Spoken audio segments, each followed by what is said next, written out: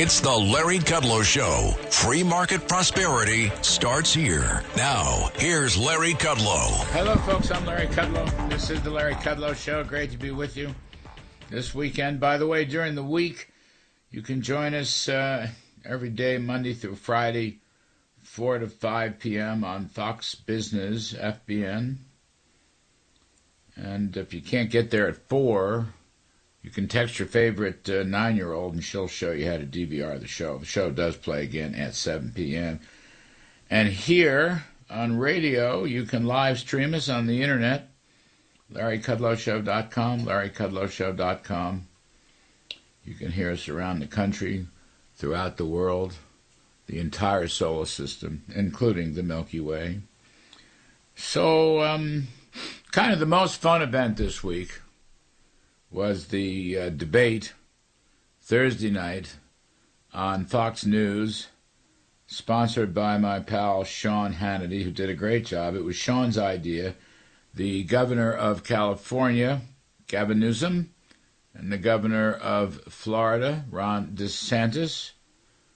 And who do you trust? Which is a better state? Red states versus blue states. That's really the theme. Florida red, Cal blue. Red states winning all across the country. All across the country. Spend less, tax less, regulate less, frack and drill more. Drill, baby, drill. That's the red state formula. And it's really crushing the blue states. And the migration is all from blue to red. But Governor Gavin Newsom didn't want to fess up to any of it. It was quite an interesting debate. I thought that Ron DeSantis did a very good job. Facts are on DeSantis' side, but he did a good job defending the facts. And Gavin Newsom, by the way, is an old friend of mine. I guess I knew him first as mayor of San Francisco. He used to come on my old CNBC show, and he was kind of a moderate Democrat in those days. Pro-business, for the most part. Married to my friend, in those days, Kimberly Guilfoyle.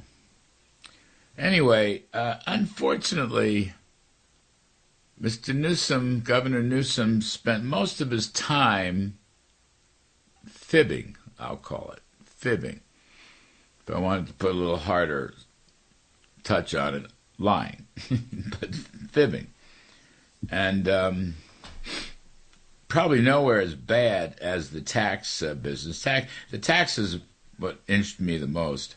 I mean, Florida has no income tax. I think there's 8 states left that doesn't have an income tax. But the great thing about the red states, the reason why they're growing faster than the blues, the reason why their unemployment rates are lower, and the reason why people are migrating from blue to red, not all about taxes, lifestyles, law and order, supporting cops, parents in the schools, but the blues are left and more left. The reds tend to be much, much more conservative. But I'm especially interested in the tax story. California has the highest taxes in the country. Florida, as I said, 0 income tax. And by the way, these other states, the other red states, there's probably about a dozen of them that are slashing tax rates, or maybe more than a dozen. And they're all moving towards low, flat tax rates, promoting plenty of economic opportunity, incentives to work, save, invest, start new businesses. So you could, you've got, and Governor Newsom just tried to say it's not true, but it is true. And factoids are all on the side of DeSantis. I mean, I'll read you a couple. First of all, California's top income tax rate is 13%. 13. Again, Florida is 0. 13 is more than 0, or 0 is less than 13. I mean, I think DeSantis could have put it just that simply. But if you go down the line, California, say, if you make about $125,000, $150,000, you pay over 9% in California, 0 in Florida. If you're making about $65,000 a year, that's close to the median income in the U.S. California is paying 8% tax rate, Florida 0. If you're down in the lower income areas, say you're making $35,000, $40,000 a year, California charges you a 6% tax rate, Florida 0.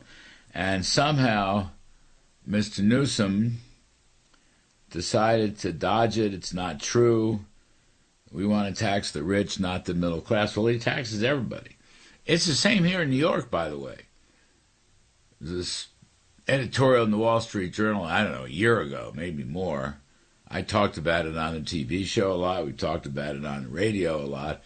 If you live in New York City, lucky us, your top tax rate, state and local, would be, drum roll, 14.8%. 14.8%. Now, if you live in Miami, drum roll, your marginal tax rate is 0. 0. So, what does that tell you? Well, there's an out-migration. Okay, now regarding California, I got some more numbers for you just to have some fun. California versus Florida, total net migration, 2021 and 2022. These are government figures, Census Bureau figures. California lost 750,000 people, and Florida gained 454,000 people. This is just California versus Florida. Mr. Gavin Newsom denied that.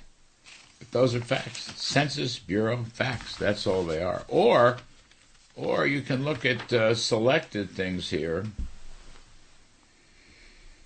2013 to 2022, so 10 years, Florida gained 1.84 million. California lost 1.85 million.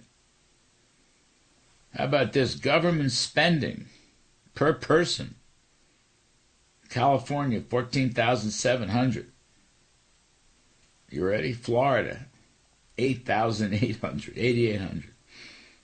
About half.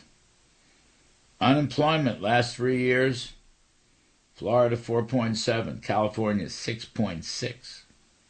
Poverty rate last year, Florida 12.6, California 13.2. Homeless residents, Florida 26,000, California 171,000. How about that? Average gasoline prices at the pump, Florida $3.01, California $4.90. Well, of course, California has a million regulations on gasoline. They're trying to phase out fossil fuels. And again, the highest income tax rate, California 13.3%, Florida 0. 0, kids. So, I don't know, it's a very odd debate. Governor Newsom was kind of swarmy, sarcastic. And Governor DeSantis, not really Mr. Personality, but he did a good job getting it out. He had some good anecdotes. I guess my favorite one is he told the anecdote about this gentleman who had left California to come to Florida. Why is that? Well, he said because he likes governor, manages the state better, and there's more law and order, and taxes are lower. Well, who was this guy? It turns out it was Gavin Newsom's father-in-law. So there you have it. I give a lot of credit to Sean Hannity, who dreamed up the idea of this debate. I wasn't that keen on it, so kind of like two also-rans this time around in the presidential race, but it was a good debate, very lively debate. Covered a lot of social issues, and Newsom, of course, defended Biden. A very tough thing to do. And DeSantis criticized Biden, which is the right thing to do. DeSantis doesn't support Trump anymore. That's too bad, because Trump helped DeSantis become governor in the first place. And Newsom mocked DeSantis about that, how he's 41 percentage points behind Trump in his home state of Florida.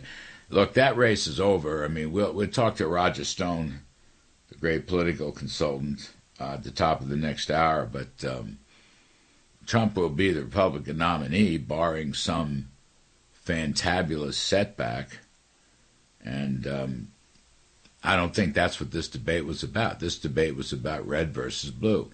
This debate was about spending and regulating and economic growth and unemployment and taxes and fracking and the whole movement in this country away from big government socialism, away from overregulation, away from overtaxation, away from the war on fossil fuels. That's really what this debate is all about, and the highlight was Cal versus Florida. And give a lot of kudos to DeSantis. The facts are on his side, but he did a very decent job presenting these facts. And Sean Hannity, I think, was the real hero of the night. Had a good idea. He was a terrific, even-handed host.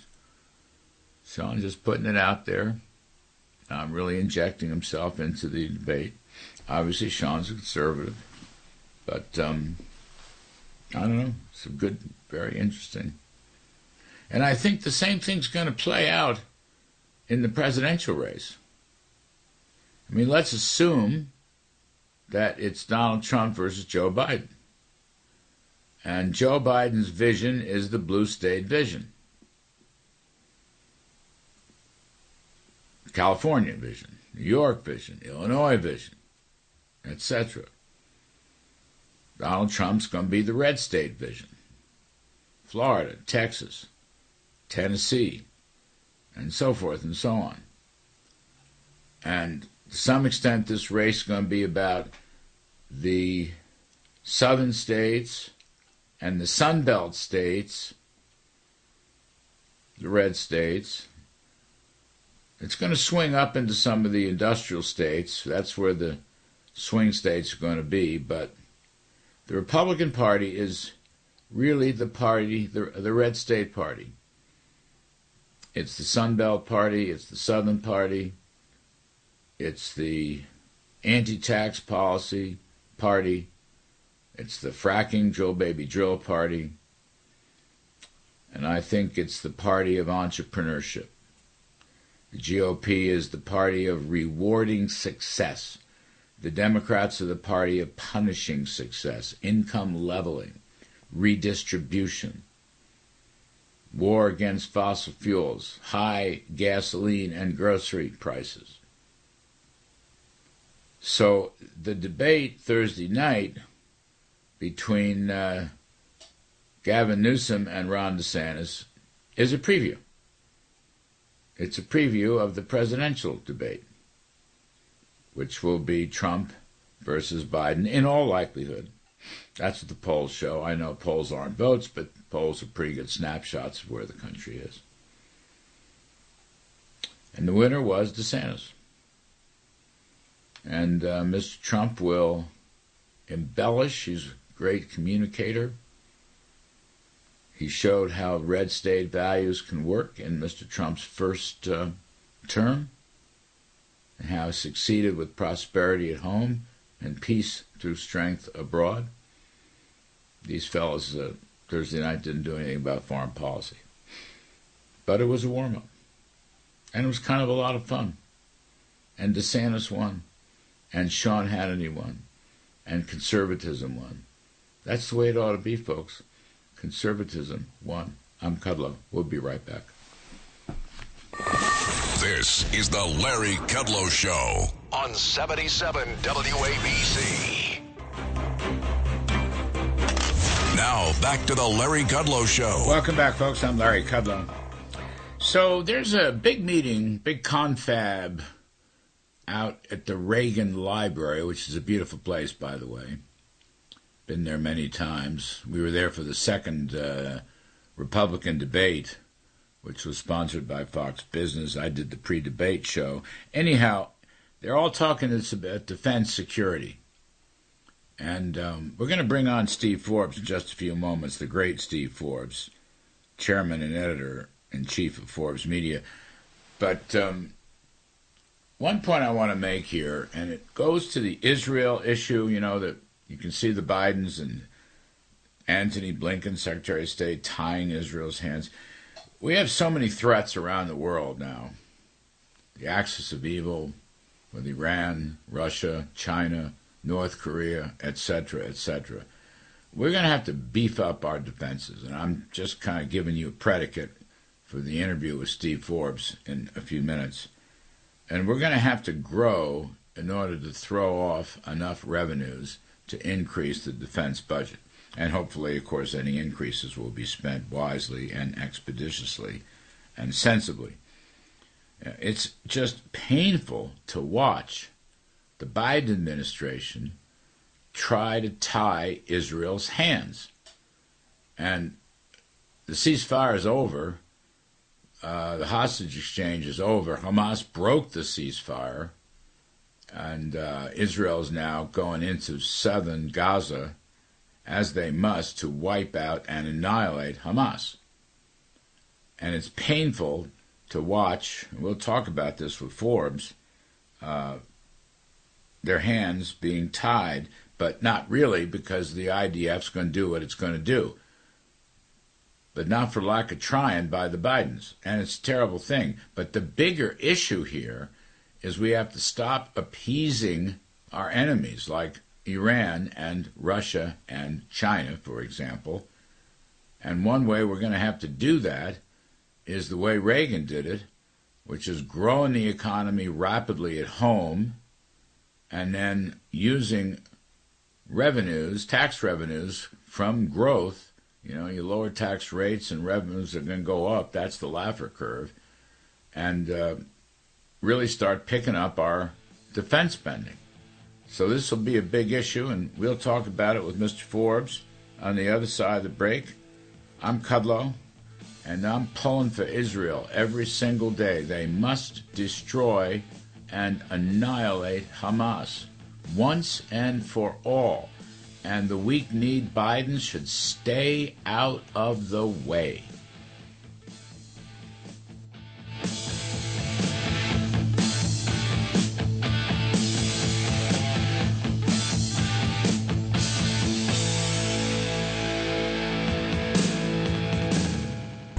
From Wall Street to the White House, this is the Larry Kudlow Show.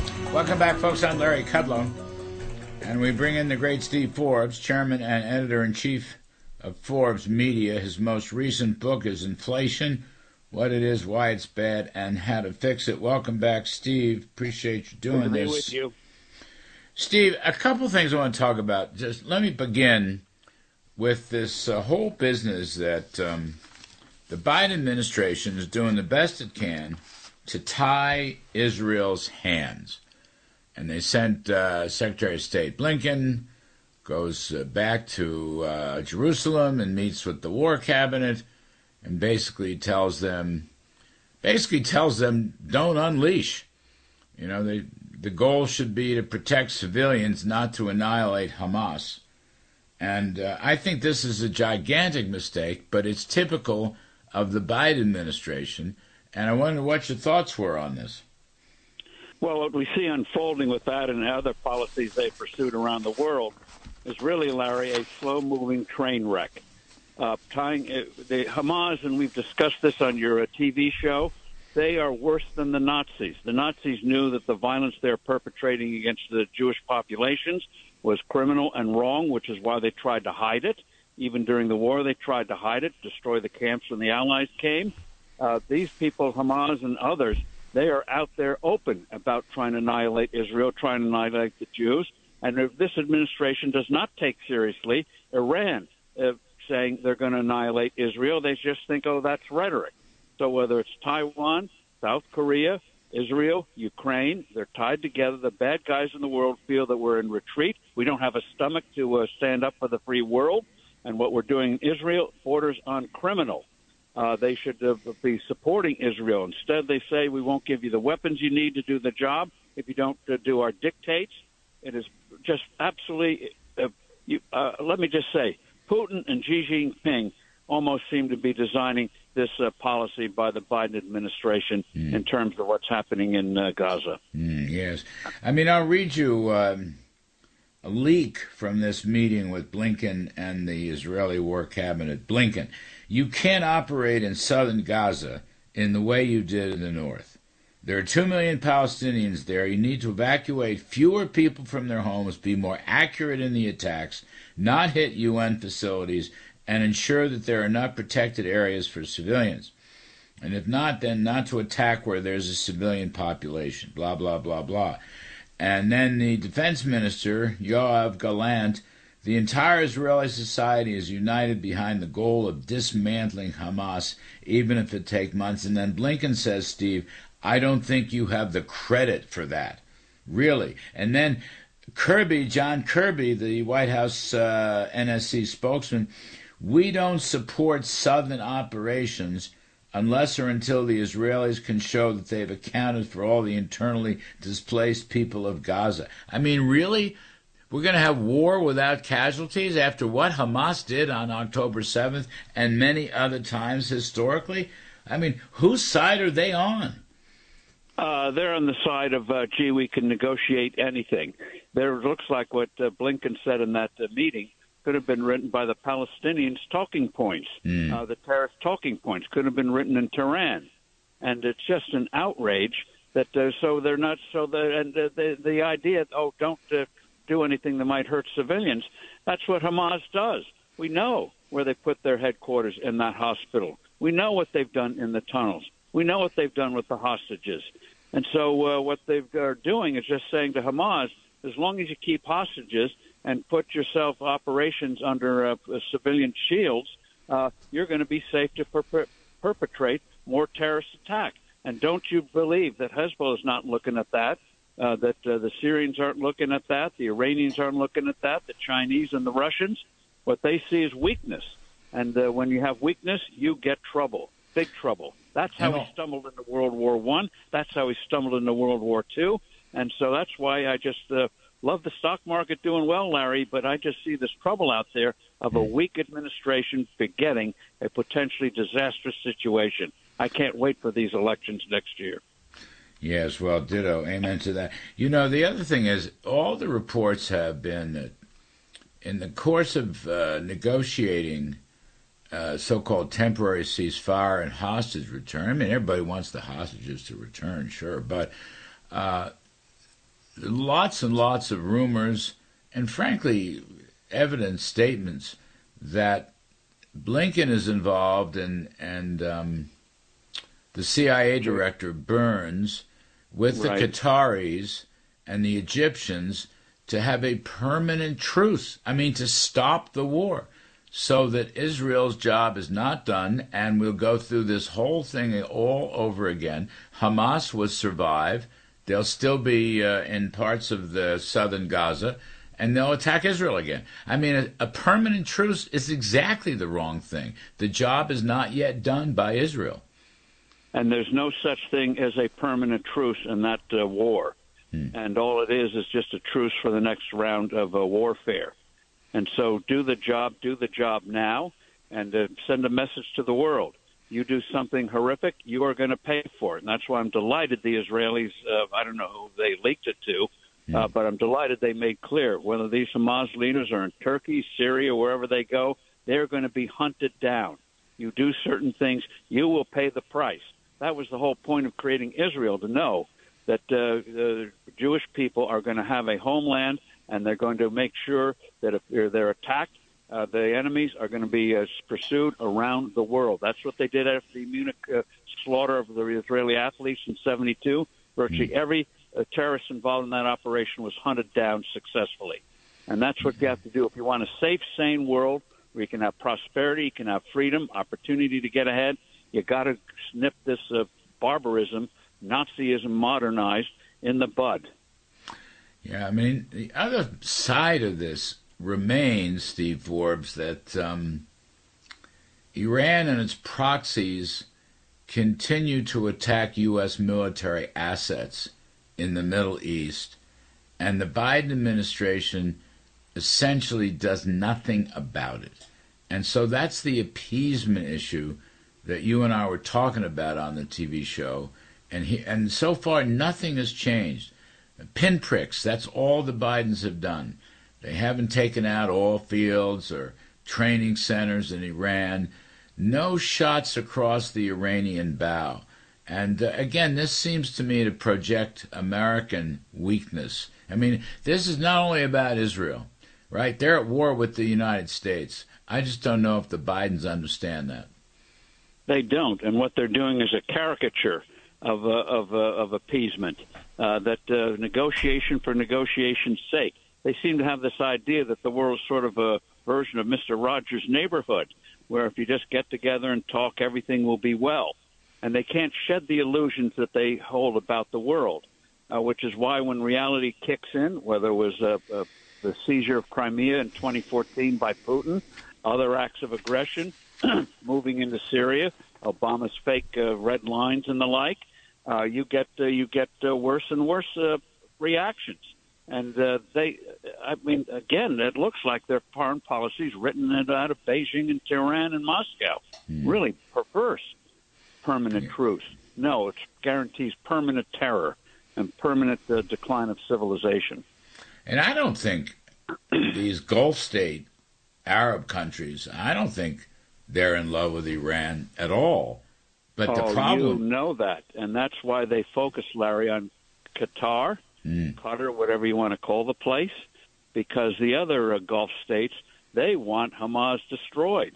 Behind the scenes, the Egyptians don't want a bunch of Gazans coming into their country. But make no mistake, they don't like the Muslim Brotherhood, which is what Hamas is an offshoot of, going back to the 1920s.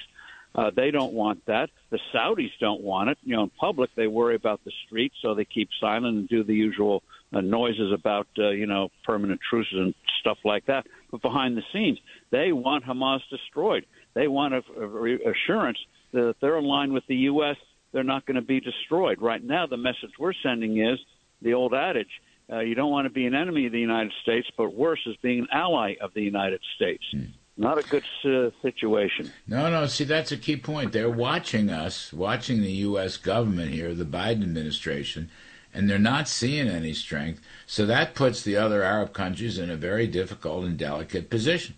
And so they're going to lose confidence at some point. I mean, the Bidens should just stand aside, step away, let the IDF do what the IDF's going to do. I call it let Israel be Israel, let the IDF be the IDF, and get the job done once and for all.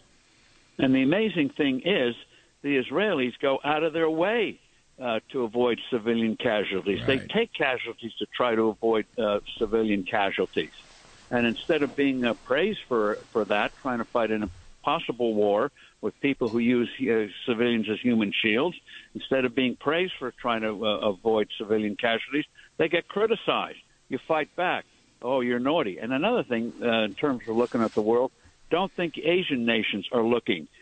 Do we have to make a appeasement peace with China because the U.S. is no longer reliable? We're just creating a very, very dangerous and unsafe world by what we're doing now in the Middle East. The whole world's watching. Steve, let's take a quick break. I want to come back on the other side of the break, and I want to talk about this defense conference out at the Reagan Library. And I want to talk about something you told me on the TV show this past week. We're going to have to spend much more money on defense in order to deal with the problems of the day, but we're going to have to grow the economy the way Reagan did in order to have those resources. It was a terrific insight you had. Folks, we're talking with the great Steve Forbes, chairman and editor-in-chief of Forbes Media. His most recent book is Inflation, What It Is, Why It's Bad, and How to Fix It. I'm Kudlow. We'll be back with Forbes. Please stay with us.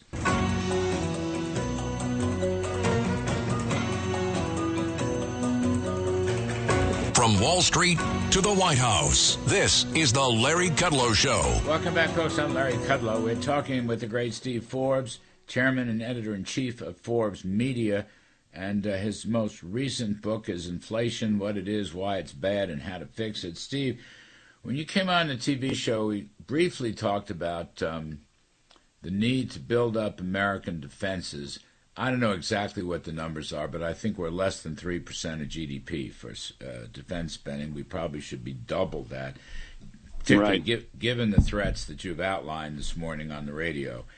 And your response, which was very insightful, yes, absolutely, we're going to have to allocate more to defense, but we're going to have to grow more rapidly to do it. And I would just add, not only do I agree with that, not only is that a Reagan-esque point of view, but we've only been growing less than 2%, really. I think it's like 1.8% the last nearly 25 years, and that's not going to do it. So we need strength at home to give us strength abroad. Well, that's right, and that's another example of the bankruptcy of this whole Biden policy, which, by the way, on Iran, nuclear power, we don't want that. And by the way, the Obama administration, Larry, was very comfortable with the idea of Iran dominating the Middle East, which is just shocking. But in terms of the American economy, this is one reason why people feel so anxious about the future. These people don't know how to create the conditions for economic growth, creativity, opportunity, more advances that enhance our quality of life and provide for our defense in this crazy world. And so it's very simple.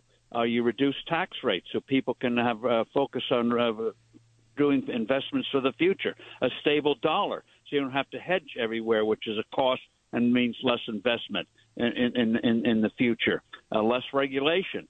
Starting, unfortunately, it looks like the whole EV thing, electronic vehicle thing, is collapsing on its own because people just don't want them. General Motors is facing, even though it's flush with cash right now, they're having a big stock buyback. They look at a future where if it's EVs, they go broke. Ford, as you know, lost $60,000 in each electronic vehicle they sold in the third quarter.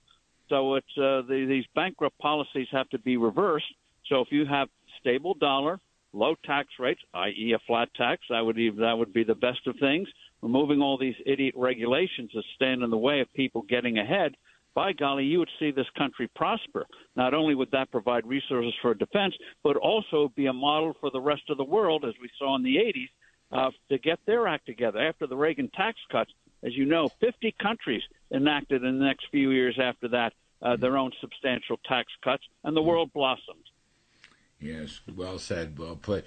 The defense guys, I think defense experts have got to come to grips with this, that the two are linked. The economic growth formula is linked to building up our defense, which would give us strength around the world again. I'm not sure they're there, but I think that's a theme that has to be emphasized again and again. I think it has to be emphasized among Republicans in Congress, and I think it has to be emphasized among Republicans, inside the defense establishment.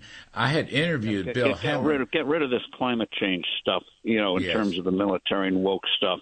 Focus on getting a real military. Start with the Marines. Thankfully, it didn't go whole hog for this crazy stuff. But you got to, and our military leaders, maybe we need a whole new bunch who recognize prosperous economy means a strong military. You can't have one without the other. Actually, your point about the climate change and the war against fossil fuels, I mean, fossil fuels and nuclear, very important for the next 50 years or longer in order to power the economy and power the military. What the Bidens are doing is, trying to rule out fossil fuels. They won't touch nuclear because it's politically incorrect. But those are key points, I mean, probably for the next century. And it affects us at home, but it also affects our military.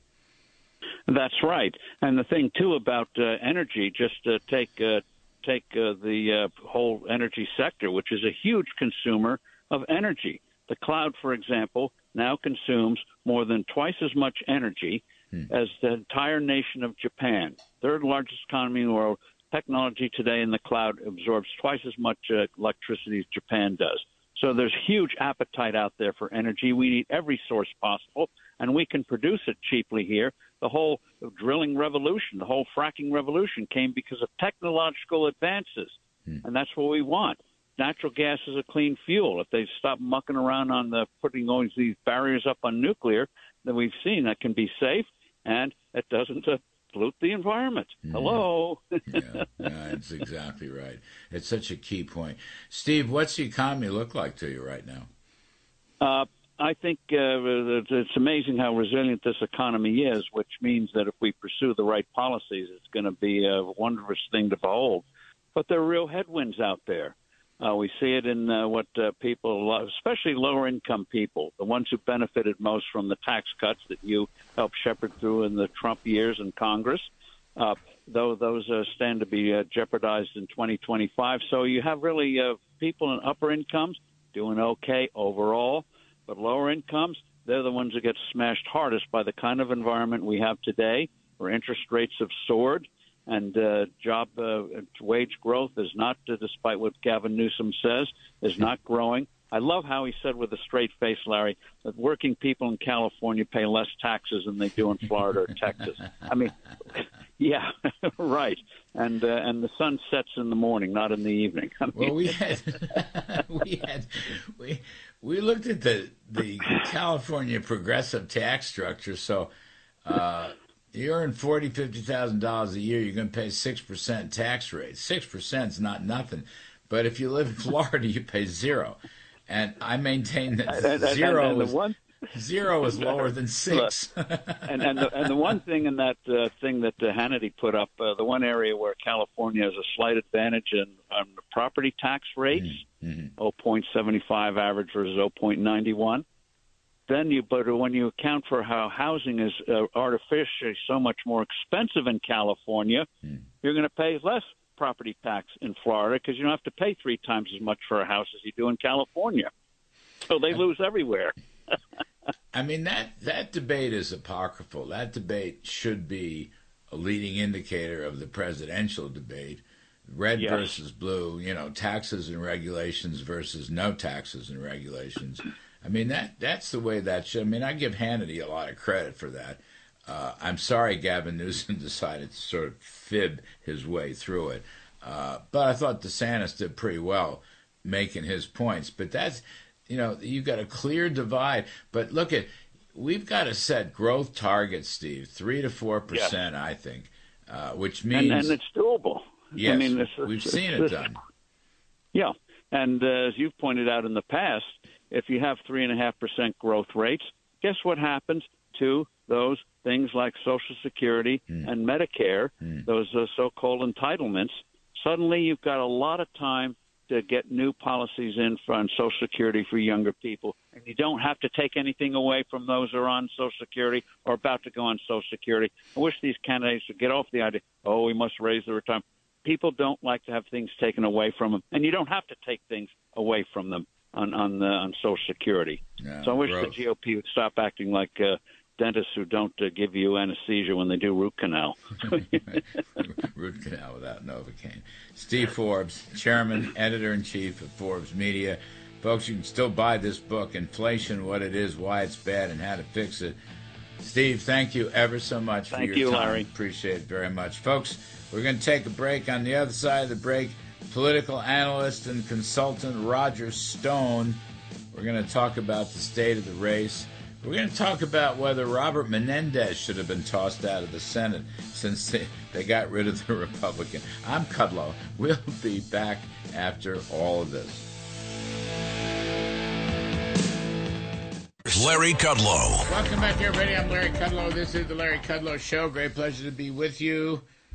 We've got a number of things to talk about with our next guest, Roger Stone, famed political consultant and strategist, and also the host of WABC Radio's The Roger Stone Show, which plays Sundays from 4 to 6 p.m. Roger, thank you for doing this. We appreciate it very much. Be with you. Roger, I got a bunch of things for you, but I want to start out with a wonderful story. George Santos versus Robert Menendez. Okay, this is a great story. So Santos expelled from the House yesterday, right? And he admitted fabricating much of his biography, and federal prosecutors have accused him of laundering campaign funds, defrauding donors. He had spa treatments that he scored against his congressional budget, Botox, Hermes, I don't know what else he bought. But it's very interesting. Democratic Senator John Fetterman, I think he was on The View, Roger, I'm not sure, but I think he said it on The View, said, yeah, okay, Santos did kind of a bunch of bad small things, but he called Santos, he said, Menendez is the senator from Egypt. Menendez is the senator from Egypt, not New Jersey. He said, Santos did a bunch of small things, but we ought to get rid of Menendez too. Now, that's interesting coming from a guy like John Fetterman. But what do you make of this story? No conviction, didn't go to the courts. They got rid of Santos. And yet Menendez, the charges against him for spying and leaking information to Egypt, as well as a lot of corruption and monetary fraud. What do you make of this, Roger Stone? What's this all about? Larry, the legendary Adam Clayton Powell was expelled from Congress only after he was convicted of crimes. I think that should be the standard. Either you're going to expel both Senator Menendez and Santos, both of whom are charged, but neither of whom have been convicted of crimes, or you're not. But this is yet another example of the two-tier justice system where a prominent and powerful Democratic senator remains in power despite far more serious charges, as opposed to George Santos, who appears to have a bunch of stupid but illegal but more venial sins. And it's interesting now to see Santos dropping these truth bombs about some of his colleagues, filing a series of ethics complaints against them on his way out the door. I'm not particularly a fan of Soros, but there really should be one standard. And if Santos is convicted, he should be expelled. But he hasn't been convicted yet. Or if it's a new standard, then expel both of them. Yeah, and probably several others, too, with ethics charges. I mean, I think it's a big problem. No conviction, and they threw him out. Now, they could have put him on ice. They could have suspended his committees and so forth. They could have even stopped him from voting. But the voters voted him in. If the voters want to vote him out next year, fine. But you're right, man. I mean, this is very selective kind of stuff. And what do you think of a guy like Fetterman saying this? I mean, I'm going to have to praise John Fetterman. This is the second time he said something that made sense to me. He made a lot of sense on the Middle Eastern issues regarding the war in Israel, something he said about a week ago. But in the meantime, Eric Swalwell actually, is seduced by and has sex with a red Chinese spy who in turn places a person in his office, which is significant because he's on the House Intelligence Committee and therefore he is entitled to access to nationally classified documents and information, but he pays no penalty whatsoever. He is not suspended under the Democrats. That's not surprising, but he has his committee assignments under the Republicans. He pays no penalty whatsoever. Actually, I think what he did is just as serious as what George Santos has done, probably more serious. Yeah, because he may have endangered national security. And what about, take this a step further in the Biden administration? You've got Iranian cutouts in key positions in the State Department and Defense Department. In fact, this guy, Robert Malley, who was negotiating a return to the Iranian nuclear deal, right? So he lost his national security classification, but nobody in the State Department will tell us why. And meanwhile, he placed one of his proteges, who was very much an Iranian cutout, very much in touch with the Iranian mullahs before she goes any place or says anything, and she still passed her security clearance in the Defense Department. She's the chief of staff of the Assistant Secretary for something or other. I think I can't remember, clandestine operations, if I'm not mistaken. But I mean, what do you think of that? Why aren't we looking at those kinds of things as well, since we seem to be sweeping the floor with George Santos? This is the greatest single spy scandal in the American government since Alger Hiss. We actually have Iranian cutouts making policy in this administration. These are spies, and nothing. First of all, the media doesn't cover it. You'll find it covered in alternative media. You'll hear about it here on WABC.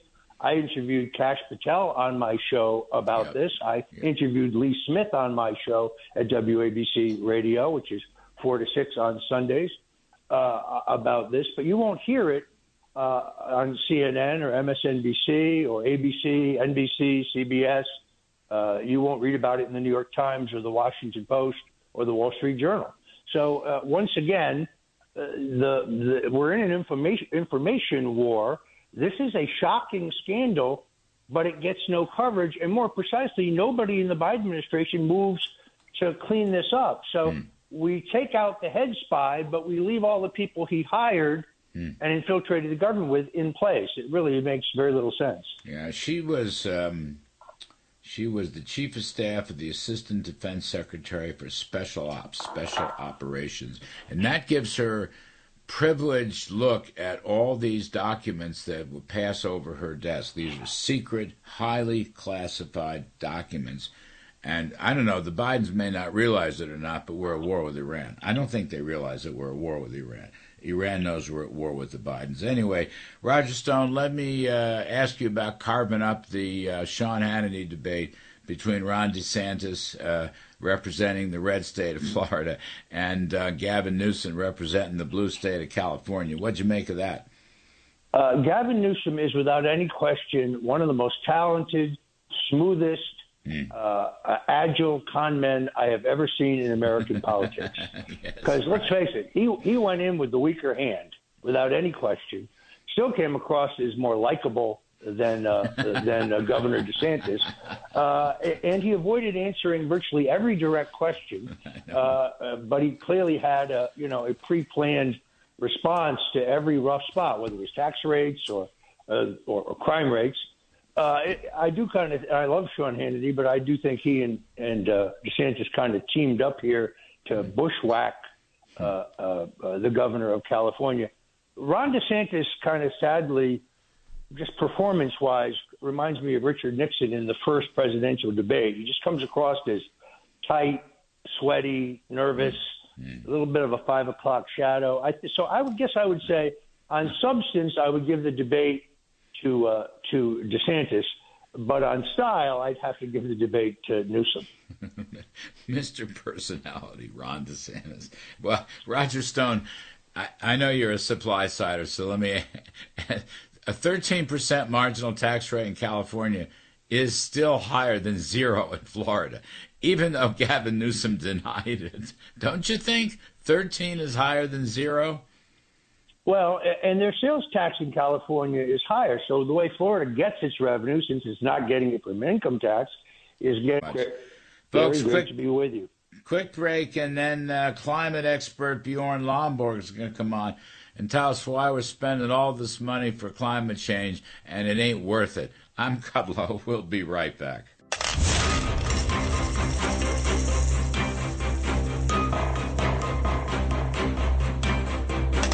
Now, back to the Larry Kudlow Show. Welcome back, folks. I'm Larry Kudlow. Bjorn Lomborg, folks, president of the Copenhagen Consensus, author and visiting fellow at Hoover Institution, former director of the Danish government's Environmental Assessment Institute in Copenhagen. And he's the author of Best Things First, the 12 Most Efficient Solutions for the World's Poorest and Our Global SDG Promises. Okay. Bjorn, I never give you enough time on TV. We've got 10 minutes here on radio. 10 minutes. All right. Hey, Larry. That's an eternity, and you're very kind to do this. I want to go back to some of the numbers in your op-ed piece in the Journal this week. Net zero fails the cost-benefit test. It's very compelling. You've got a number in here. Each dollar spent will avoid less than 17 cents of climate damage. The total undiscounted loss over the century is beyond $1,800 trillion. For comparison, global GDP last year was a little over $100 trillion. So you're saying the cost is 18 times the world economy. Is that what you're saying? Yes, it's obviously we're going to be richer in the future, so it's probably a little less. But yes, it's worth pointing out that over the next 80 years or so, we're going to be spending so much, if we actually carry through the Paris promises, we're going to be spending so much and delivering fairly little in benefit that the total loss will be $1,800 trillion, or the equivalent of 18 times the GDP of all the countries in the world in 2022. So why are they doing this? I mean, where are the calmer heads to prevail? Well, I think partly, Larry, it's because nobody's ever done this. So these are new numbers that have just come out in the last couple of months. And nobody wants to hear this because everyone just wants to say nice stuff. Oh, we're going to go net zero. Oh, it's going to be a beautiful world. Look, the reality is global warming is a real problem, but it's a much, much bigger problem if you end up tackling it really badly. So we should tackle global warming, but we should do so smartly. Right now, everyone seems to be determined on doing something that's just going to cost a fortune, and of course, thereby making sure it'll never actually happen because we're going to run out of money before we end up going net zero. So in some sense, this is just because a lot of people are trying to sell you a lot of stuff. Obviously, a lot of people are getting a lot of subsidies, and a lot of people are getting a lot of power out of saying, this is a real emergency, we need all your money. But the reality is, we need to be smart if we're going to fix climate change. I mean, you've said to me time and time again in recent years that we should be nurturing technological advances, not just throwing money and subsidies at this. Exactly, Larry. Look, the fundamental point is you don't solve stuff by telling everyone, I'm sorry, would you mind being a little poorer, a little colder, a little less comfortable, fly less, drive less, eat less meat? That's never going to win you any elections. The reality is, if you're going to fix this problem, you will need to come up with green energy that's cheaper than fossil fuels. If that happens, you won't just have rich, well-meaning Americans in California and elsewhere buying a little bit of renewables, but you'll actually have everyone switch, not just these rich guys, but also China, India, and Africa. And that's what this making sure everyone gets on board with an eventual transition. That happened through technological change.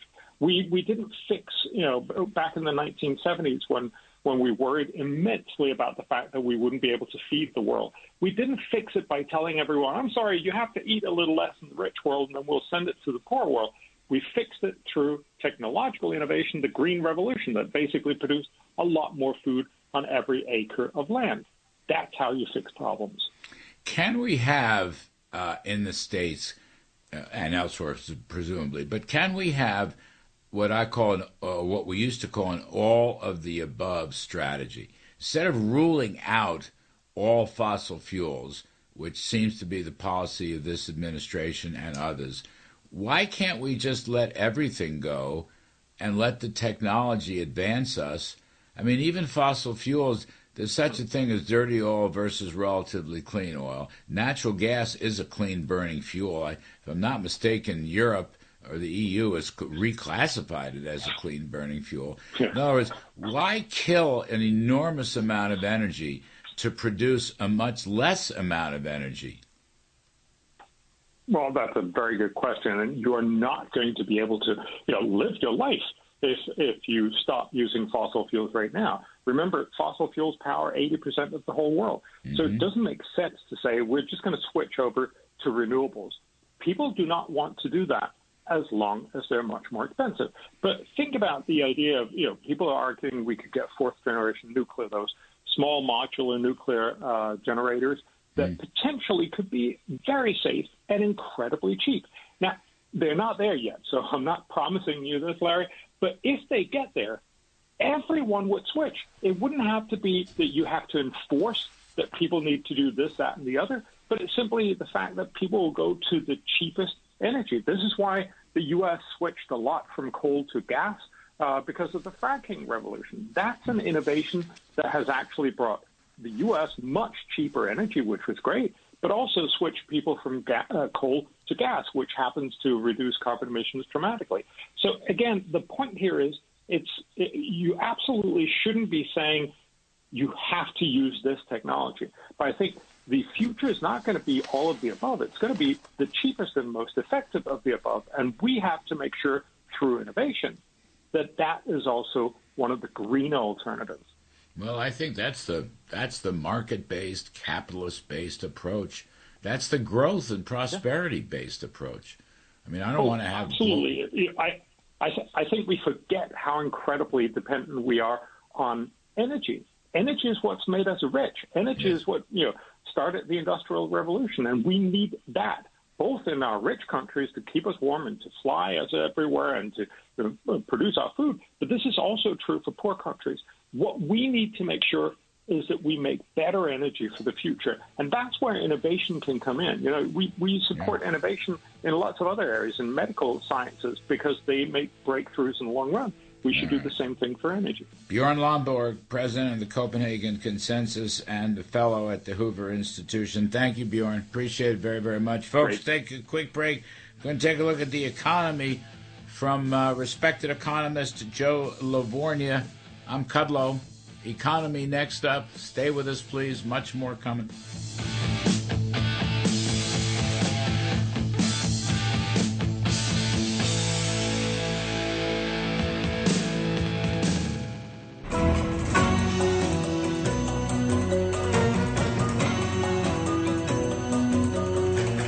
From Wall Street to the White House, this is the Larry Kudlow Show. Welcome back, folks. The question is recession or no recession. That is the question. We bring in my dear friend Joe Lavorgna, who's a former chief economist at the White House National Economic Council during the Trump administration. He is presently back on Wall Street. He's the chief economist at SMBC Nikko Securities. Joe, welcome back to the show. I'm looking at some recent data points. The ISM Manufacturing Index down again. I guess it's the, I guess it's the 8th or 9th or 10th straight. We were looking at the leading economic indicators from the Conference Board. That thing's down 19 straight months. The yield curve is still inverted, but Wall Street's looking for a soft landing. So what does Joe Lavorgna say about all this? Larry, as you know, great to be with you. We had the inflationary recession in the first half of 2022, and for some time now we've been thinking we're going to get a more traditional recession. One of the factors why we haven't had it, although you can't prove the counterfactual, is all the liquidity the Fed added back in March when SVB and other regional banks failed. That sort of stemmed the recessionary tides a little bit. But I'd argue, Larry, based on what we're seeing in the labor market, the rise in continuing claims, the rise in the unemployment rate, the flows out of the labor force into unemployed, all those things suggest that a more traditional recession is likely to take hold. We've obviously, as you know, we've had tremendous and excessive fiscal spending. I've calculated that we have about $3.2 trillion of excess spending from January of 21 to present. That's offset some of this monetary tightening, but thankfully, at least on the spending side, we're slowing. But I think these rates are too high, and eventually we're going to dip. The question is when. My guess is by the first quarter of next year if we're not already in a recession. Yeah, I mean, we've had a lot of, it's funny, the media doesn't really cover it, but you look at this, I like the ISM Manufacturing Index. So, let's see, production was down, employment was down, backlogs were down, and the other thing I wanted to ask you about, real GDP was up in the third quarter. Now that the GDP now is under 2% again from the Atlanta Fed, so you're going to get a big slowdown. But real GDP was up in the third quarter. But Joe, for all our listeners, something called real gross domestic income has actually fallen over the past year slightly. It was only up 1.5%. In the third quarter. It was up 0.5% in the second quarter and 0.5% in the first quarter. Why is this income measure so much lower than the overall GDP measure. Yes, Larry, and you're right. The ISM has been weak. It's been under 50, so manufacturing's been contracting for 13 straight months, which is incredible. So the income number, so essentially the way the government statisticians do it, somebody's spending is another person's income, and income generates spending. Even though they're opposite sides of the same coin, given the massive size of the economy and statistical error, they don't always match. So you're right that the GDP is up 3%. It looks like a boom. Of course, if it was a boom, why is consumer sentiment and presidential approval rating so low? The income side is shrinking. The income side, to me, is a better proxy, Larry, because nobody pays tax on phantom income, and income is benchmarked to tax receipts. If we look at the household survey, whose sample, as you know, changes month to month and is better at capturing inflection points, it suggests that job growth is overstated by about 1.7 million. That's a huge number, and would also reinforce this notion that when you look at the income side of the economy, it does not show the dynamism and the robustness as those GDP figures suggest. I guess on a more, optimistic note, but on a more statistically credible note, it does look like GDP is going to be much weaker this quarter. Joe, what's the profit situation? Well, the profit situation is certainly slowing because of demand. The overall levels are high, but my guess is you're going to see profits continue to soften because domestic demand actually isn't as robust as those GDP figures suggest. So what? Okay, what about the other indicator? Kevin Hassett showed me this.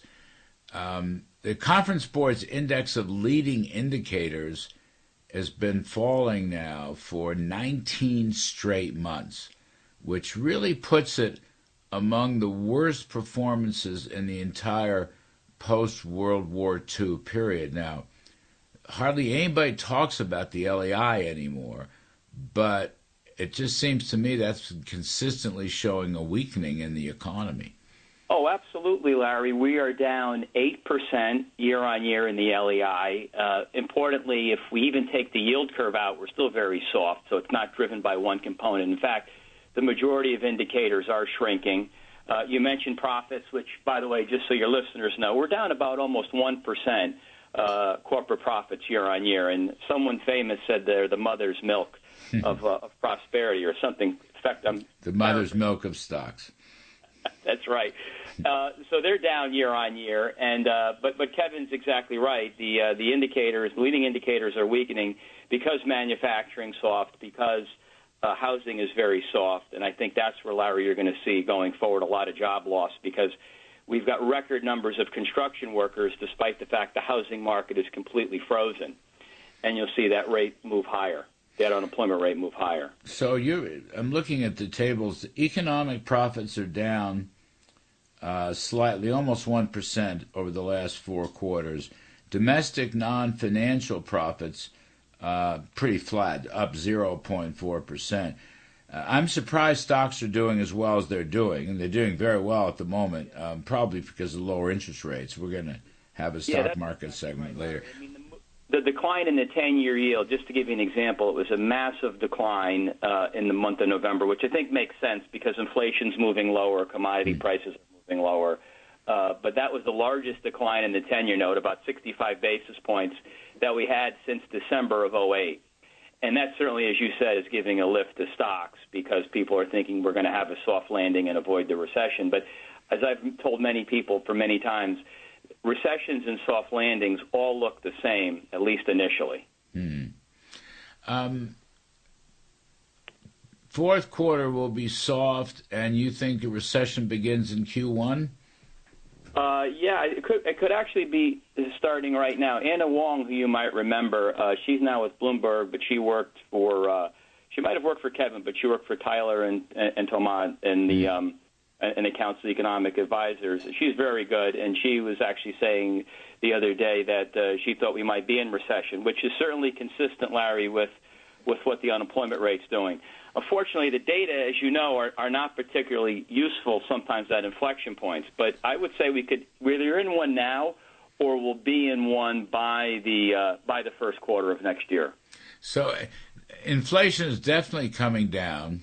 I mean, prices may still be high, but the inflation rate is coming down. So you're kind of suggesting a deflationary recession. Yeah, a deflationary. And it'll be the second one in the last couple of years.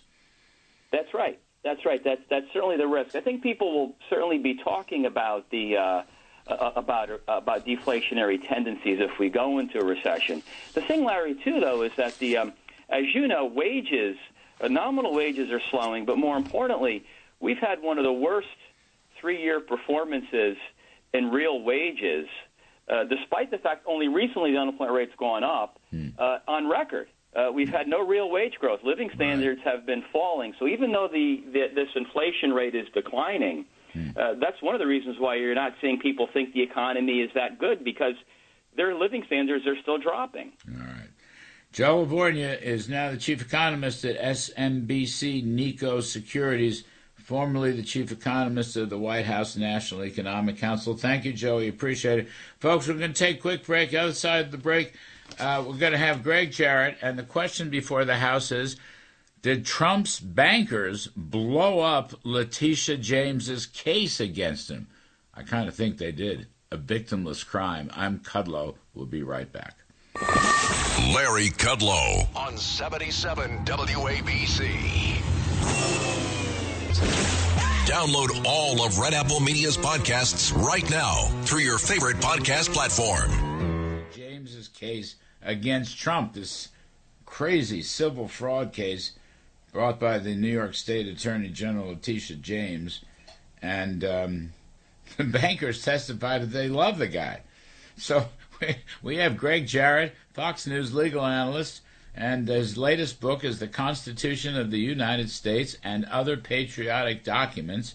We're going to get a good patriotic document before we're over. So, Greg, I find this a very interesting turn of events.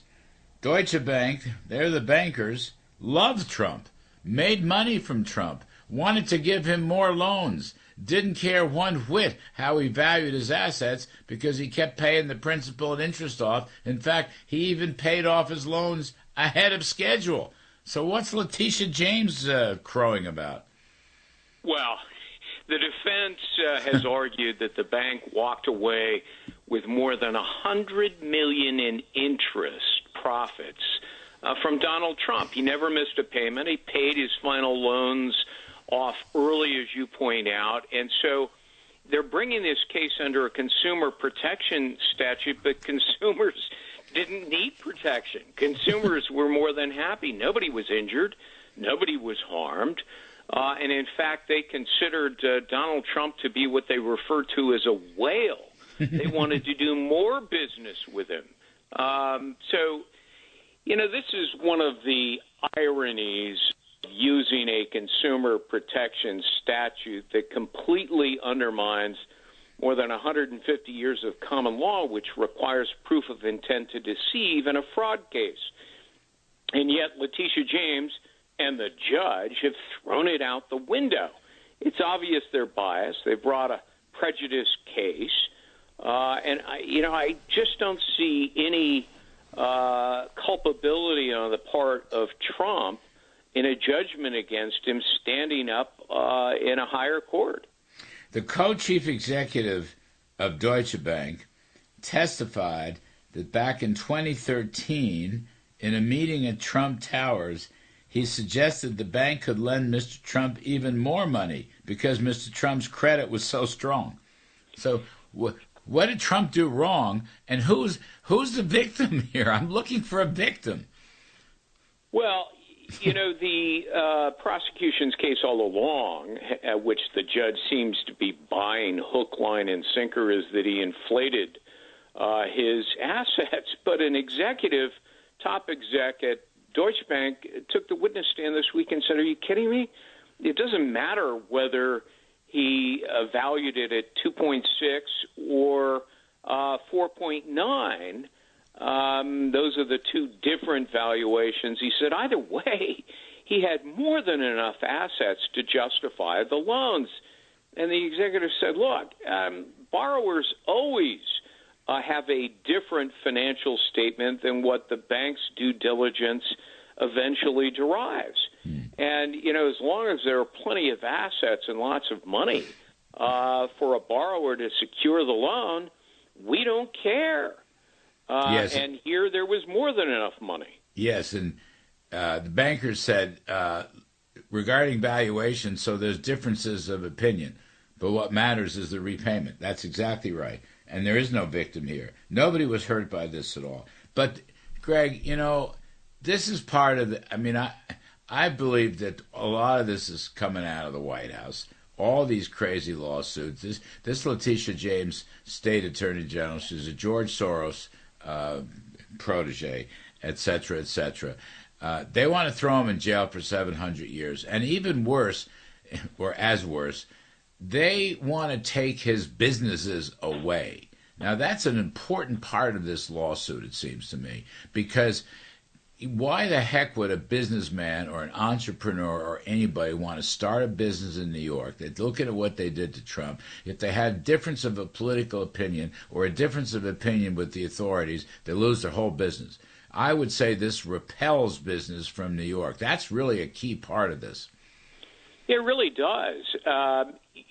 Basically, without the law justifying the punishment here, they're going to fine him $250 million and take away his business and ability to, do real estate transactions in New York.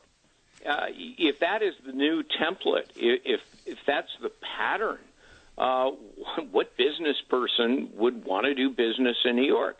They'd rather go to some other friendly environment in Florida or Texas or someplace else. So, this judgment, which I'm sure Engoron, the judge, will hold against Trump, is going to have a disincentive and discouraging effect on other businesses that are already fleeing the high taxes in New York. Yes, absolutely. That's really a key part of this thing. Let's talk about the Constitution of the United States and Other Patriotic Documents, which is your latest book. Last week, I know we were truncated, but you mentioned Reagan's Tear Down This Wall. Give us another patriotic document. Well, picking up on Reagan, it wasn't just the Gorbachev challenge that ended the Cold War that really transformed the world. But his masterful address in his inauguration, government is not the solution to our problem. Government is the problem. And it was exactly what he had warned about in 1964 in his famous speech that vaulted him as the unabashed voice of conservatism when he decried the growing threat of an all-encompassing government that wanted to control every aspect of our lives. So there are four different speeches of Ronald Reagan. Each and every one of them shaped American history and indeed world history. But I'll give you just a couple of others. Frederick Douglass, when he argued we the people does not mean we the white people. And Victoria Woodhull, a suffragette, who argued that the Constitution makes no distinction of sex and women are the equals of men. Both of those figures, I think, are overlooked in American education today, and they need to be remembered and heralded for their wisdom and their motivating arguments that changed American history. And among the founders, Greg Jarrett? I think John Adams, who cautioned that only the ballot box in a representative democracy would prevent men in power from becoming ravenous beasts of prey. That was a clarion warning to all Americans that was so prescient because more than 200 years later, we saw those ravenous beasts of prey try to drive the duly elected president from office with the greatest mass delusion in American political history, the Russia hoax, the title of my first book. And, Adams knew this would happen, especially unelected bureaucrats, people who later became authoritarians at the FBI, the Department of Justice, our intelligence agencies, who worked in collusion against Trump based on an utter fraud. And now this past week, I read there, let's see, the judge in Washington, D.C., says Trump can be tried for January 6th. He's not a king. He's not above the law. I'm still trying to figure out, what did he do on January 6th? What did he do except gave a speech? Free speech. Judge, why is that a crime? Well, Judge Chutkan's decision is questionable, but it was preordained. She was never going to grant a motion to dismiss. The case against him is conspiracy to defraud the government. Again, you have to show knowledge of an intentionally false statement. And look, his defense is, I truly believed I won the election, and I exercised under the law the challenges, both in court and in Congress, challenging the electors, which is exactly what Democrats did in two previous presidential elections. Is that intent to deceive and thus fraud? It's not. Did Hillary Clinton say the same thing? Oh, yeah. And, it was Jamie Raskin, of all people, along with a host of other Democrats, who challenged the electors in 2017, just as Donald Trump's allies in Congress did the same in 2021. Yeah. Greg Jarrett, Fox News legal analyst. The name of the book is The Constitution of the United States and Other Patriotic Documents. Thank you, Greg. Terrific stuff. All right, folks, we're going to take a break. Other side of the break, we're going to do some stock market work, a roaring stock market. I'm Kudlow. Please stay with us.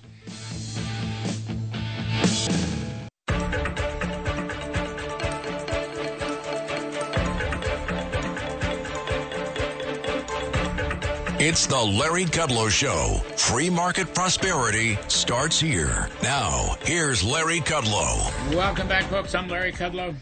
This is the Larry Kudlow Show. And by the way, you can join us during the week on Fox Business Network, FBN, 4 to 5 p.m. every day, Monday through Friday. And if you can't make it at 4, you can text your favorite 9-year-old, and she will show you how to DVR the show. The show does play again at 7 to 8.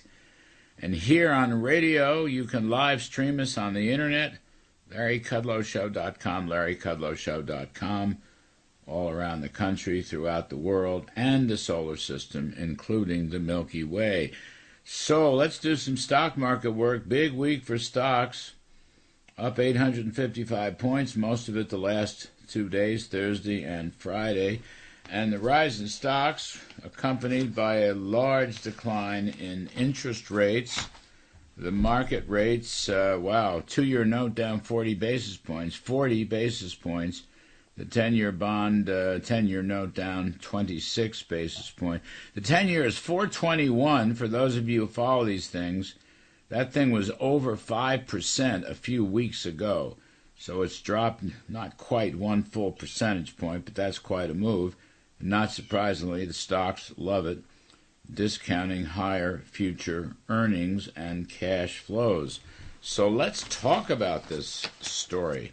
It looks like a bull market, I guess. Jack Barusian, chairman of the Global Smart Commodity Group, and Jim LeCamp, Senior Vice President for Investments at Morgan Stanley. Gentlemen, welcome. Jack Barusian, interest rates down and stocks up. I don't want to make this any harder than it needs to be. Well, you know what? If you're a portfolio manager and you're not fully invested in this environment, you're going to be losing your job. And I think that, quite frankly, what we have seen over the course of these last few sessions are portfolio managers that were usually caught on the wrong side of the trade. There's an old saying on the street that usually people trading after Thanksgiving are those that have to trade. And the reason is because a lot of people usually have closed their books by then, or at least have slowed things down. So you're really seeing that impact, especially when you see this move that we just saw in the 10-year. But Larry, you said how high the 10-year went. Remember, it was also as low as 3.25. So this move that we've seen in the 10-year is trading like the S&P 500. It went from 3.25 to over 5%. This volatility we're seeing in the long end of the curve is a red flag in and of itself. And it's something that people have to be very, very cautious of, because what we're doing now is we're pricing in a perfect soft landing. And I had an old mentor that used to be a manager at the Harvard Endowment Fund, and he used to say to me, Jack, when they're pricing in perfection, beware. And I believe that's where we're at right now. Well, so you're going to sell the market, Jim LeCamp? You know, I agree with Jack. The market, if you look at economic diffusion indices, they've really turned down in October, and we're pricing in a soft landing, but a lot of economic deterioration is in place. Yep. And you look at this market, Larry, it's traded perfectly with the calendar all year. Early in the year, we rallied, had a little hiccup in the late summer, as we usually do. Then we started rallying in November, like we usually do. And the breadth started to expand a little bit. I noted the Russell broke out this week, which is a long time coming on that. If we stick with the calendar, then the next week or two, we might see some weakness followed by some strength right at year end. But after that, I think we have some issues. I think the credit situation that we're seeing, with credit a little tighter, although financial conditions indices have improved, so we have to tap the brakes on that a little bit. But the bottom line, and we saw the ISM numbers come out, they dipped down. The diffusion indices are the weakest that we've seen since July. So I think we're going to have to tap the brakes a little bit once we get to the end of the year, not to mention the fact that valuations are really pushing it, considering what the economy is doing. So I do think this expectation of a soft landing may be premature. Joe Lavorgna was on about a half hour ago. He's a very distinguished Wall Street economist, worked in the White House. He thinks we're heading for a deflationary recession. He thinks we may already be in a recession, Jack Berger. Now, that's an interesting contrary view, but as Jim LeCamp was suggesting, you've got a lot of sloppy numbers out there, leading economic indicators falling 19 straight months. Mm-hmm. The ISMs for manufacturing are down. Continuing claims for unemployment are rising, and nobody pays any attention to that, but they should. I mean, I think it's a very mixed bag. Well, the other thing, Larry, is something that you brought out a few months back, and you were probably the first one to bring it up, and that is money supply. Mm-hmm. We have seen a huge decrease in money supply, something that we have not seen in decades. And that is something that could come back to haunt us also. But you're right. It seems as if we're looking at what I would call a deferred recession. It's almost like when you pull profits forward in pricing stocks. We've almost deferred our recession and pushed it out another few months. But I think, I think that he's spot on. I think we're looking at a disinflationary, recessionary condition that's going to probably hit the market and more than likely start at the beginning of 24 and work its way throughout the year. Remember, when you look at commodity prices, they're in many cases, a two-thirds of where they were at the beginning of the year, half of where they were in the beginning of the year. In some cases, you've seen complete, bear markets in some of the commodities. So, that's telling you something, except for gold. And gold is rallying and breaking out, Larry. Mm-hmm. And that is the one market that I look at that whenever I do my analysis on everything else, it puts out, a big warning signal. Like, why is gold doing what it's doing in this environment? And it's a little scary. Why it's something is it? That we need to, because it feels as if gold is telling us that the Fed is faced with two choices: currency debasement or a complete deflationary recession. And they're probably Bitcoin's telling you the same thing. Yeah. So and that's what I worry about, Larry. I worry that they're going to let happen to the market what happened, throughout the 40s and 50s. They're going to just debase us out of this problem. And if that's the case, everything that we've been taught to do over the course of our lifetimes is wrong. Or alternatively, though, you listen to Jay Powell, he's still quite hawkish. And the Fed might want to deflate. Remember, they got a 2% inflation target, and even though the inflation rate is a lot lower than it was a year and a half ago, it's a little more than 3%, the Fed wants to meet its target. I mean, Jay Powell's got a lot of religion on that. So I just wonder whether, I don't know what gold is telling us. Bitcoin, 30. It's almost back to 39,000, up 2.7%. Bitcoin is up 135% year to date. 135%. It is the single best performer in my entire stock sheet, and I've got so many damn things here. But Bitcoin is scary. Let me ask you about another. Jim LeCamp down there in the oil patch. So OPEC Plus is continuing its production cuts, but oil is not listening. Brent crude, it's voluntary. Brent crude $79. Okay, West Texas $74. I'm going to sneeze. Anyhow, what do you make of that? Okay, so a lot of that has to do with U.S. production, which is really high, and that's that's interesting because the rig count is down in the U.S. quite a bit over the last year. And what that implies is ultimately we're going to run into a massive depletion wall, and you're going to see prices rise. And I think that's why, despite the huge output in the U.S., which is now significantly higher than Saudi Arabia, and this is despite Exxon, Chevron, et cetera, not committing a large amount of new projects that they normally would have done when prices clips north of about 75. They didn't do it, and that's why the rig count's not up.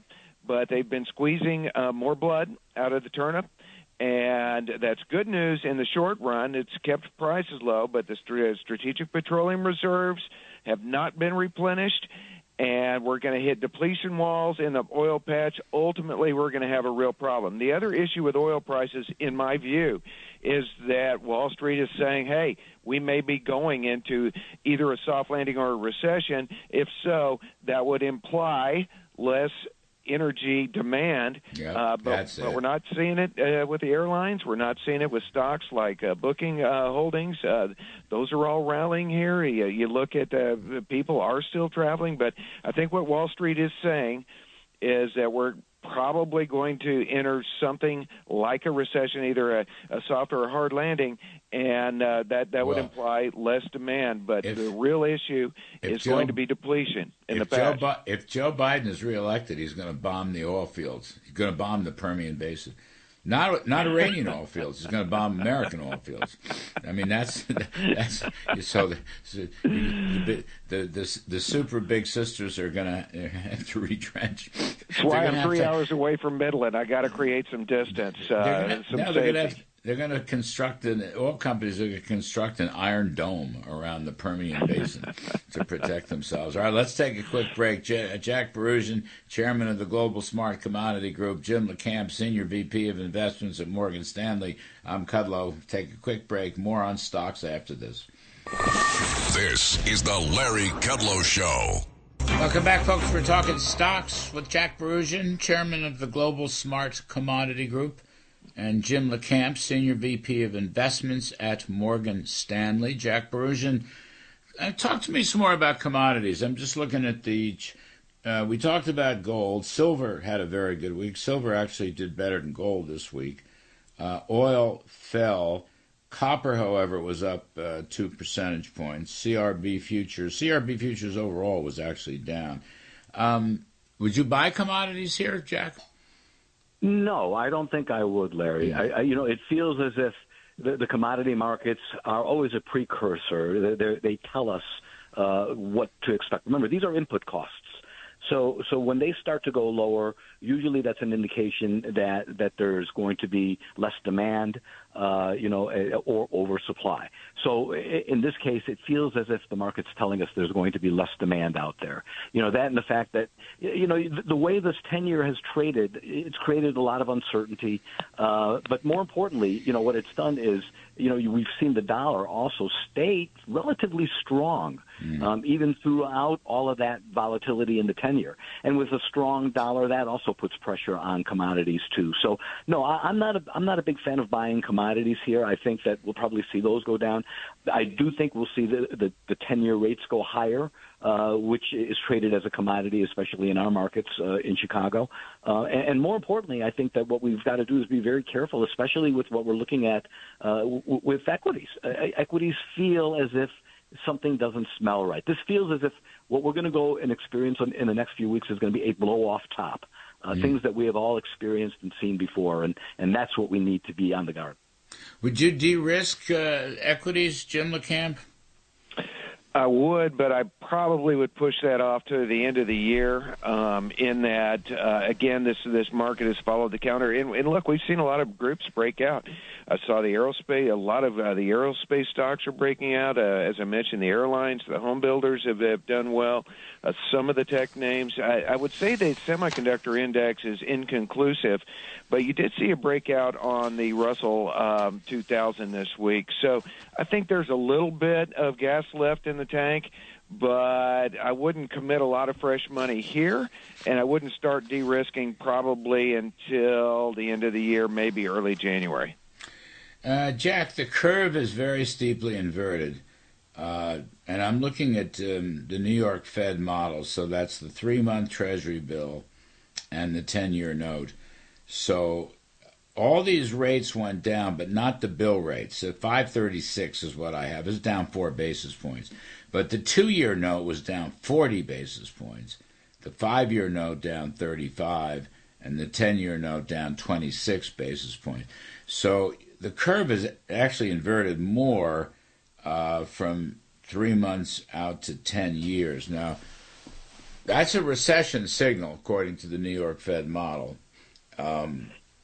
which is consistent with what you both are talking about. But it's also a Fed signal, right? The 2-year note, there's not going to be any more Fed tightening in our lifetime, right? Well, it doesn't make sense, Larry. It's almost like two different signals. You've got the Fed coming out and saying we're still a long way from our 2% target.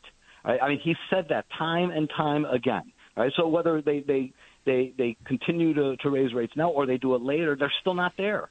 And the reality is that they won't be there if, and here's the flip side to that. Everyone's talking about rate cuts.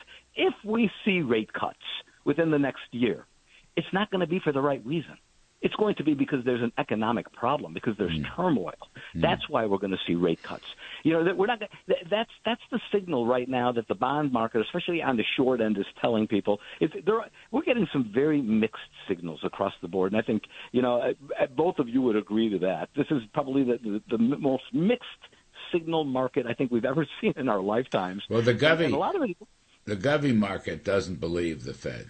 That's what you got. They don't believe the Fed. The Fed funds futures are suggesting 55% now chance of a cut by March, and they've really moved that up. I mean, 2 weeks ago, that was a very negligible number. And then you go out to May, and you've got 41% chance of one cut, 41% chance, another 41% chance of two cuts, or at least 50 basis points cuts. So you've got the Fed funds futures are saying a very high probability of cuts in the spring. So to Jack's point, if you're going into recession, the Fed doesn't want to lower their target rate because they haven't gotten their target of inflation, which is 2%.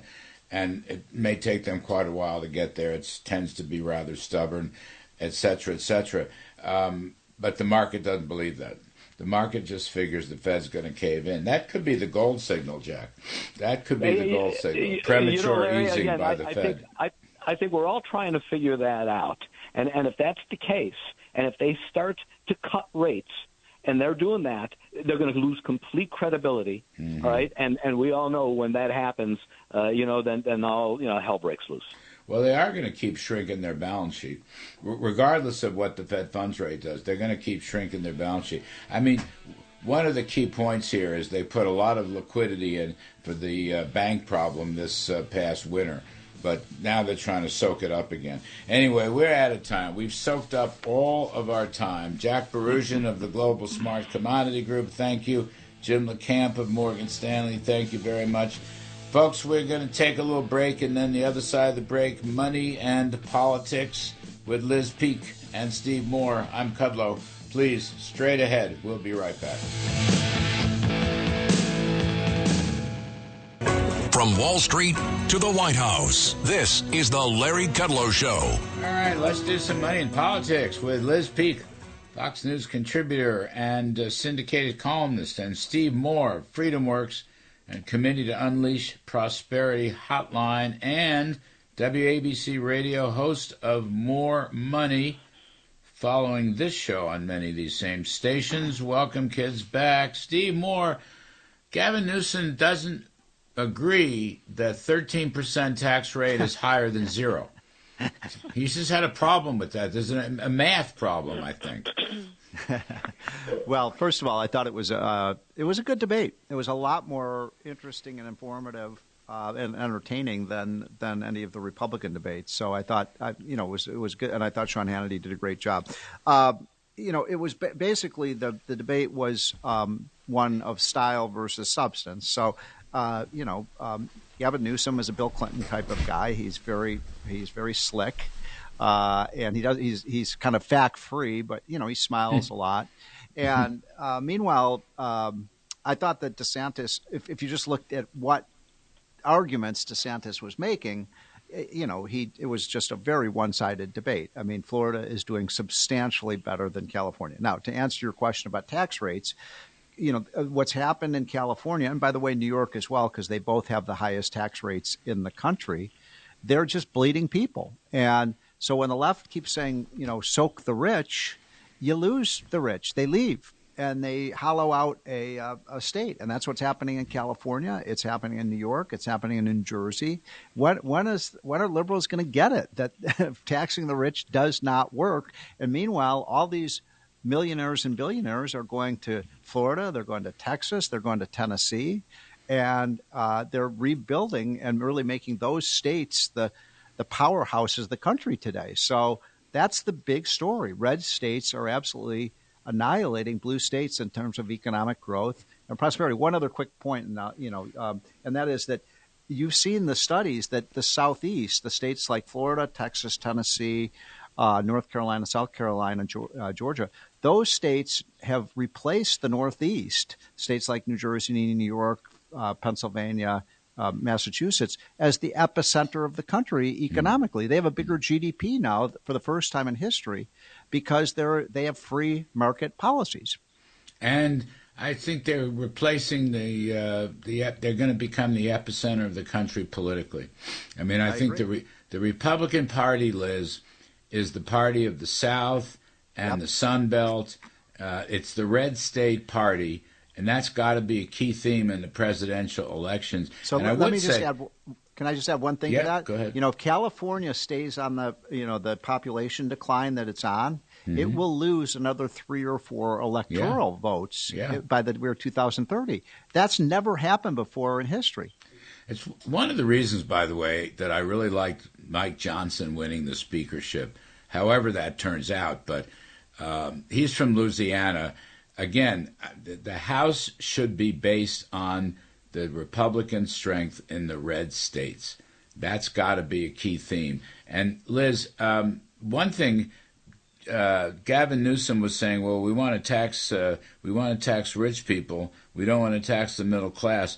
So if you're earning about $65,000 a year in California, your marginal tax rate is 8%. Right. Now, once again, Liz, I appeal to your math. 8 is higher than 0. Yeah. Okay? Yeah, I thought Sean Hannity actually had very good data points to refute Gavin Newsom's claims. It isn't just the tax situation, Larry. Everything California does makes life more expensive, and you can go right to the price of gasoline. Price of gasoline is measurably, like 50% above the national average. Who does that really hurt? It hurts middle-class Americans. Their housing policies and very strict environmental policies raise the cost of housing and rents. Who does that hurt most? It hurts the middle class. So, yes, obviously his tax debate was truly laughable, but I would argue a lot of what Gavin Newsom had to say was factually discredited even as he was speaking online, and honestly laughable. I mean, he must have known that the facts of Florida versus California were heavily against him going into this debate. He should have come prepared with alternative messaging. And once or twice he said something about California being host to a lot of good tech companies. Well, that's true. But that was about it. I mean, he had no defense, no counter-argument to what clearly is a story of success in Florida. And I have to say, I like a lot of people, I was expecting Ron DeSantis to be absolutely mowed down by a glibber, more telegenic candidate in Gavin Newsom. I thought just the opposite. I thought he rose to the occasion. He really handled himself well. And my goodness, he presented his story of success. And it's not just Florida's a beautiful state. I have done things as governor that have made the state safer and better and more prosperous. Good for him. And California has more poop. Yeah, boy. What a data point, right? Poop map. I mean, and Newsom's father-in-law migrated to Florida. Yeah, that was a great moment. That was a great line. DeSantis. I personally think the nomination is preordained for Trump, but that was a better Ron DeSantis than we've seen. I mean, he was much better than he's been. It was, and in fact, the big loser was Nikki Haley because she wasn't on the stage, and I think there was a bit of renewed interest in DeSantis because of his performance, and so it was a very smart thing for him to do this. It was a lifeline for him. His campaign had been flagging, and now I think people say, this guy's got a lot of good policies. And so, look, I agree with you that it looks like Trump is, a huge front runner, and it seems unlikely that either of those two are going to take the nomination away from him. But, I think this sets him up well for, 2028. We could see these two in a rematch in 2028. Well, I think the key thing is the red state economics. I mean, apart from the individuals and so forth, and this is what Sean Hannity was trying to do. You've got a big change in this country, and the red states have all the economic momentum, and the economy is obviously going to be a gigantic issue. And there you have it. I thought, Liz, I know Gavin Newsom, and I know him rather well, actually, down through the years. I thought he had a lousy night. I thought he was very swarmy. Much too sarcastic. And I think for people looking for an exit ramp from Biden, they didn't see it in Gavin Newsom. I mean, 100%. 100%. That was just my instinct. I can't prove that, but I expected him to be better and cleverer. Instead, he just denied the facts and was pretty swarmy about it, wasn't he? I thought he was cheeky, snarky, whatever word you want to. And I didn't expect that. I thought he would be kind of elegant, and he wasn't at all.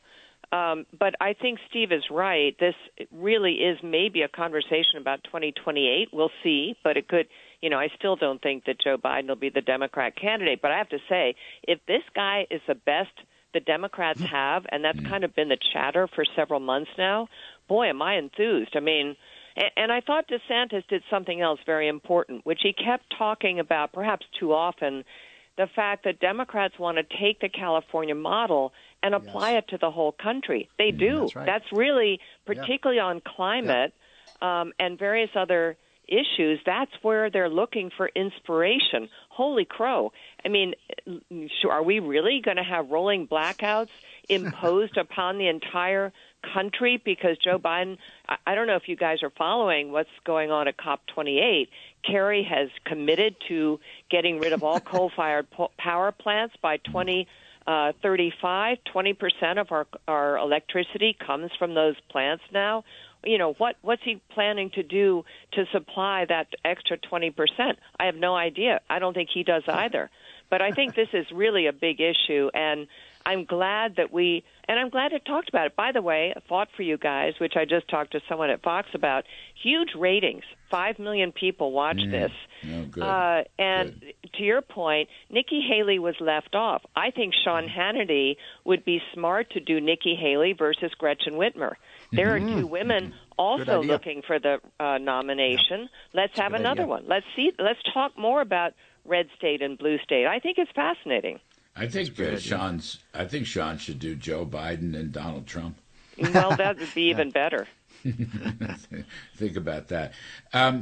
Steve Moore, the red state message, I know you do it in the hotline every day practically, and it's very important to do. I want to go back to the COVID argument. Yes, I want to talk about that. Because the way I read that, tell me if I'm wrong, I don't follow it as closely as you do, but basically the two states were about equal on COVID damage, on COVID deaths. But one state, Florida, was open. I mean, they started out shut, but then they opened it rapidly. The other state was closed the whole time. So this debate about COVID, you may as well open the damn place if the death rates are going to be the same. Well, exactly. So Newsom kept saying, you're responsible for the deaths of thousands of people. Well, wait a minute. If you just age adjust, because obviously COVID was a virus that was deadly to old people. It wasn't deadly to young people. So, obviously there are a lot of retirees who live in Florida, so they have an older population. If you adjust for that, Florida and California had a higher death rate, Larry, when you do that. And so what's interesting is that it just seemed like Newsom was lying about this data. The other thing was, I thought I heard Newsom, you needed like a polygraph test or something for everything that he said, because he lied so often.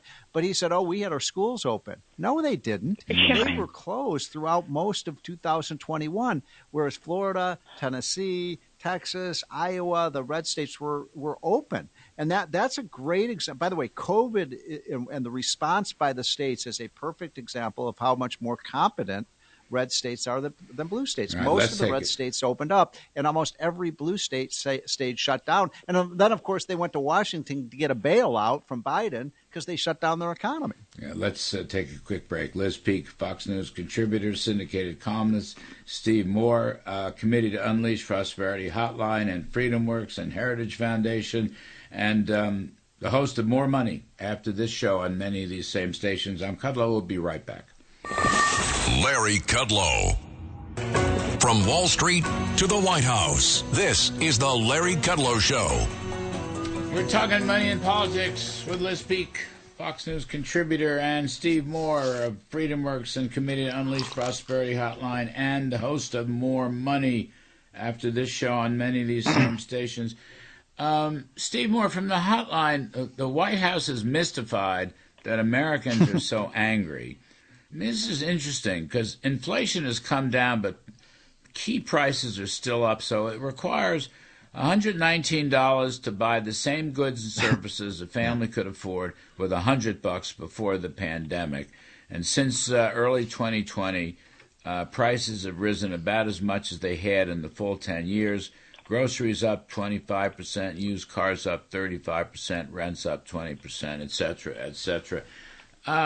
This is something the Republicans should talk about more. I mean, they talk about inflation, but inflation has come down, the rate of change. But in fact, key prices and buying power, key prices are still up and buying power is still down. Just strikes me as something the GOP ought to be talking about.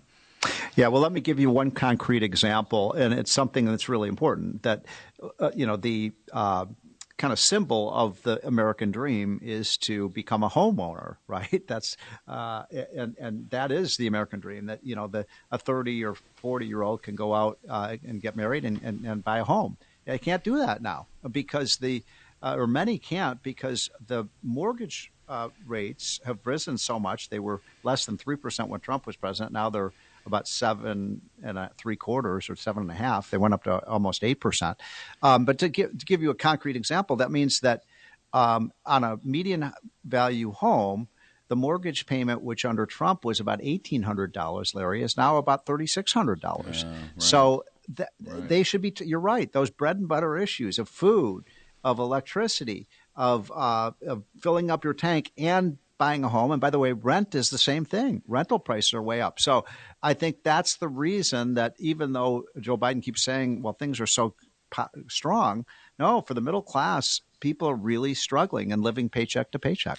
And Liz, you see this. I mean, this is this Karine Jean-Pierre, but she's echoing the fibs that Joe Biden presses with and that we saw with Gavin Newsom. In other words, you go toward the election, all these Democrats, they can't keep lying or they can't keep being incapable of telling the truth about the economy and other things. I mean, doesn't the public see right through this? It's not only factually wrong, which shows the failure of their policies, but also it's a character flaw, for God's sakes. Yeah. I mean, somehow lying has become the norm of the realm, and it's pretty discouraging if you kind of look at that. I think that Democrats are just frustrated. There are some good aspects to the economy, such as full employment. But even today, I was reading a long piece in the FT, I think it was, maybe in the Journal. No, it's in the FT about, Americans are just wrong. You know, the economy is great, and they just are, and they're just refusing to accept it. But Larry, I don't know about your family. Literally every time my family goes to the grocery store, we come out and say, "Whoa, what just happened? How did I spend $180 when I was expecting to spend half that?" And I mean, you can just look at a variety. This week, the big story was McDonald's $16 meal. And, that sounds not very important, but if you are a family that takes your kids out to McDonald's every now and then, the fact that McDonald's has raised their prices 10% this year on top of 10% last year, and that PepsiCo has done the same thing, and Kraft has done the same thing, all the kind of food producers that serve this nation have been putting through really big price increases. So maybe now that isn't advancing as fast, but compared to 2 years ago, we know what we were paying, and now we're just paying a whole lot more. And in addition to housing, which Steve is totally right about, also cars. If you go to buy a new car or re-up your lease on a new car, it's like 40% higher. It's huge. So this is not something we're all imagining. I do think it's interesting that Americans are so completely unimpressed by low unemployment. But by the way, that happened under Trump. We're all used to everybody having a job. God forbid over the next year that the slowdown, soft landing, recession, whatever it turns out to be, really sees an increase in the unemployment rate, because then I think these 32, 35% ratings on the economy for Biden could get even worse. By the way, can I just correct Liz on one thing? Everything you said was right, Liz, except for about the new cars. Actually, EVs are falling in price because nobody wants to buy them. Yeah, well, there's that. That's true.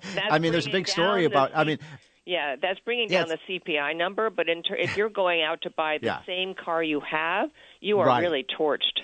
Well, what's really funny about this, though, is that they're losing. Ford is losing like $4,000 for every EV they sell, and now, Larry, they have to lower the price because nobody can buy them. That's the other big story that came out this week: is 3,000 auto dealers around the country opposing Biden's electric vehicle mandates because they can't sell them.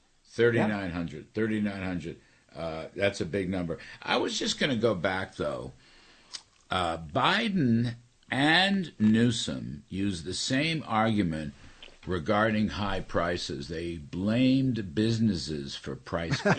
Yeah. Now, that argument is so old, nobody believes. I mean, that's the Democratic response to high prices is to blame business. In fact, the Democratic response to almost everything is to blame business. How's that going to play in this election? I don't think that's where the country is. I don't know who you're asking that to. I worry, actually, that there is a good part of the country that buys that argument. People think they want a villain and big business has always been, has often been viewed as the villain.